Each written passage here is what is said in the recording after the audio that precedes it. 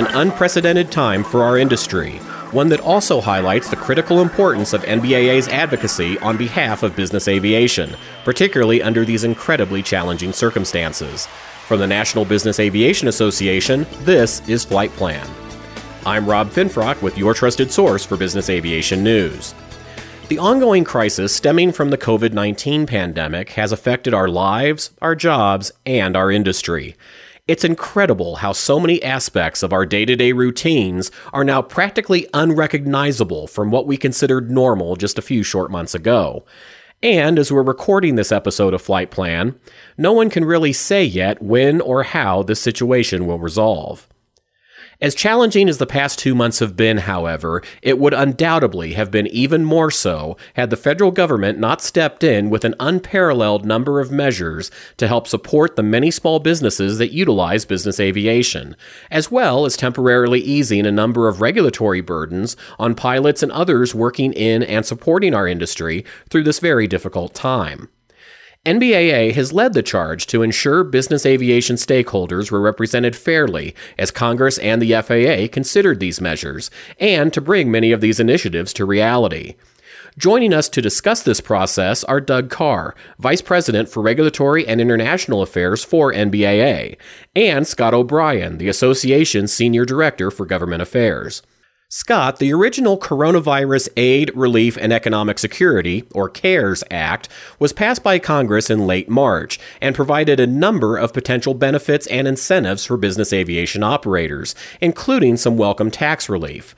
What are the most important programs to NBAA members that we saw come out of that legislation? Thanks, Rob. So within the CARES Act, there were programs that were specifically targeted to aviation, and then there were some broader programs that were targeted towards small business as a whole. The most noteworthy is called the Paycheck Protection Program, which is administered by the Small Business Administration, but you actually make application for the program through your local bank.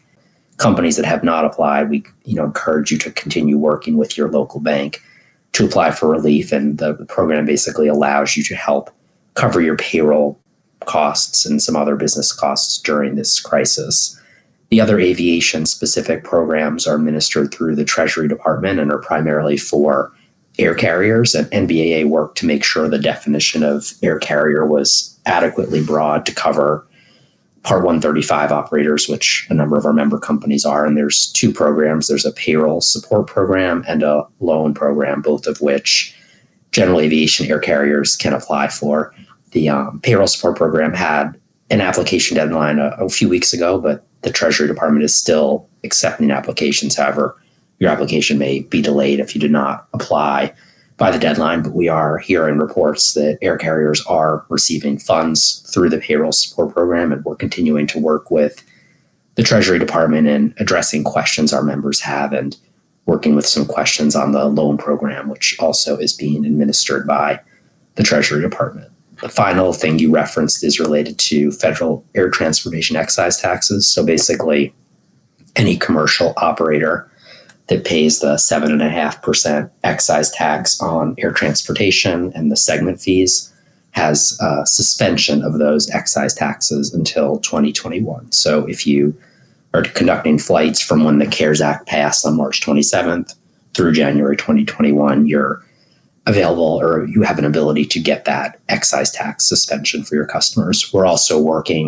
we have a proposal up at Capitol Hill to extend the tax suspension to non-commercial fuel taxes, and we are working with our friends on Capitol Hill to explain the importance of that fuel tax relief to small general aviation businesses. As you mentioned, Scott, a number of incentives remain under consideration in Congress as we're speaking. I think it's really important for companies that haven't applied to really be having a communication with their bank, especially if they use a smaller local bank. That could be preferable to a larger institution. It seems like the companies we're hearing that are successful, it's really all about relationships to their local banker. And that's key, just because there's such an overwhelming demand for funds from the program, unfortunately.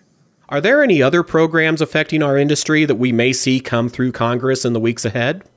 I don't think so at this point. I think that Congress feels like they provided a lot of relief to the air transportation sector in the CARES Act. And like I said, we are trying to had that slightly broadened to cover non-commercial fuel taxes. But generally what we're hearing is that future relief bills could be more focused on healthcare or relief to cities and towns, and that, industry-specific relief for the most part was dealt with through the CARES Act. Of course, this crisis evolves and changes every day, so things change rapidly, but I'd say that's kind of the general sentiment on Capitol Hill now.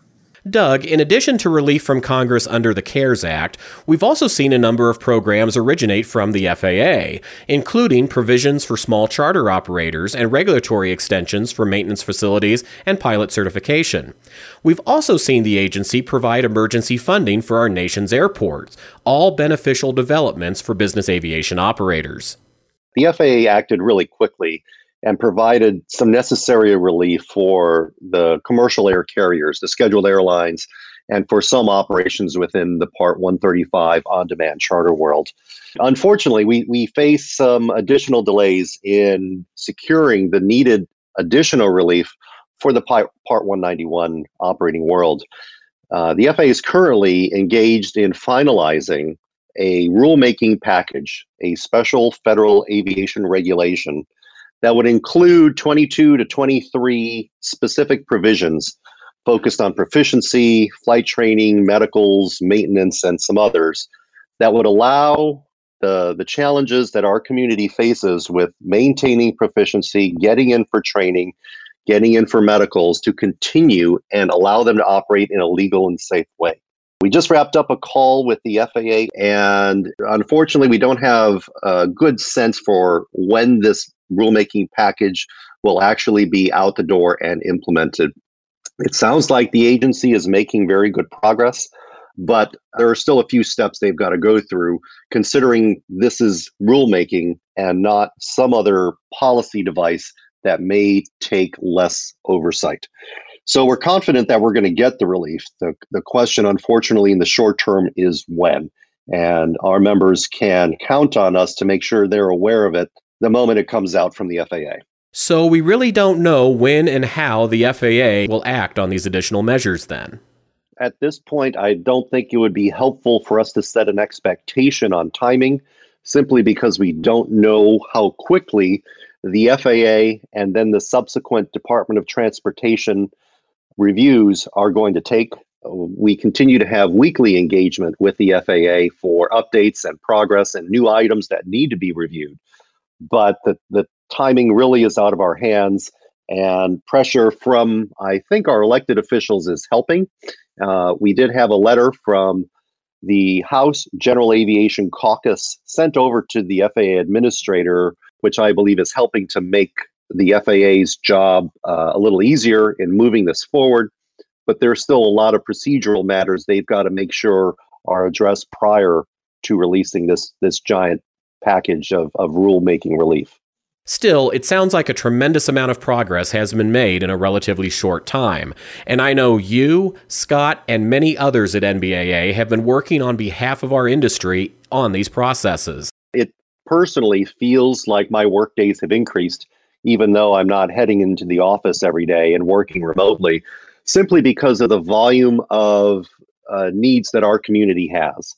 We've got financial needs, we've got operational needs that span a whole host of technical expertise within the association to make progress.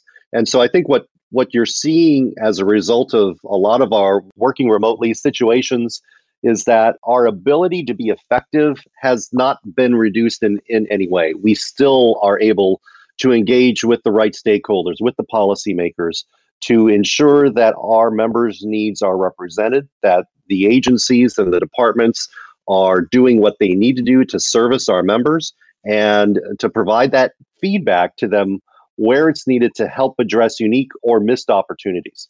Scott, that certainly goes for you and your team as well. We've been really successful in a short amount of time advocating for our industry. And if you look at where we were when the CARES Act negotiations started, a lot of the requests were very focused on the Part 121 airline world. And we were rapidly able to engage with our friends in Congress on Capitol Hill and make the case that general aviation is a critical part of the air transportation system, and make sure that those small businesses were, not excluded from aviation specific provisions in the CARES Act, and then taking it a step further and working through the regulatory agencies, the Treasury and the IRS, to make sure that once these programs were stood up, our members were able to apply in such a way that was understanding of how different we are from a large airline and, the unique challenges that a lot of our members are facing. So I'm happy with our success, and we've heard a lot of positive stories from our membership during a really challenging time, which has been great.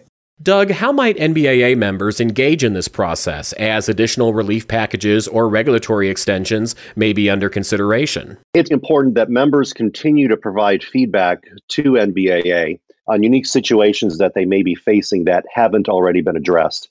The FAA remains open and willing to accept our continued input on areas that either haven't been addressed or will need to be addressed in the future. So even though this special federal aviation regulation package will address a substantial amount of industry needs for relief and future consideration, it does not consider itself to be the be-all, end-all of relief. So as additional relief considerations are needed, please reach out to us. We'll make sure we get that on the FAA's radar so that work for the relief can be started. For the latest news and developments regarding business aviation throughout the COVID-19 pandemic, visit NBAA's coronavirus resource at nbaa.org/coronavirus. And that's the latest from the National Business Aviation Association. Remember, you can subscribe to all Flight Plan episodes at Apple Podcasts and the App Store, wherever you find your favorite podcasts, or download them from nbaa.org. I'm Rob Finfrock, and thanks for listening to Flight Plan.